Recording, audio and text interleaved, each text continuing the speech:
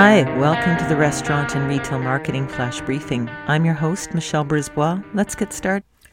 One of the shortcomings of Instagram has been its lack of ease as you post from different devices. So it works really well if you've got a tablet or a smartphone. But if you're using a desktop, you have to trick the desktop into thinking it's a mobile device to post easily.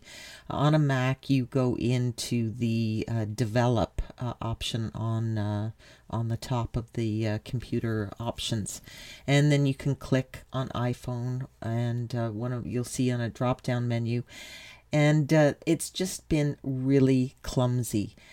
So we're all excited that this week Instagram has announced that they are now adding image and video posting functionality from desktop version of the platform.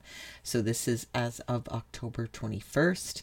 So it's a more centralized way for social media managers to maintain an Instagram presence. It'll facilitate posting photos and videos of less than 1 minute in length.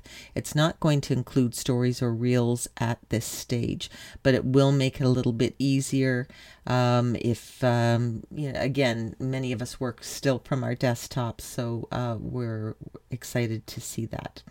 So that's what's new in social media this week, and we will talk to you tomorrow. So come on, let's get out.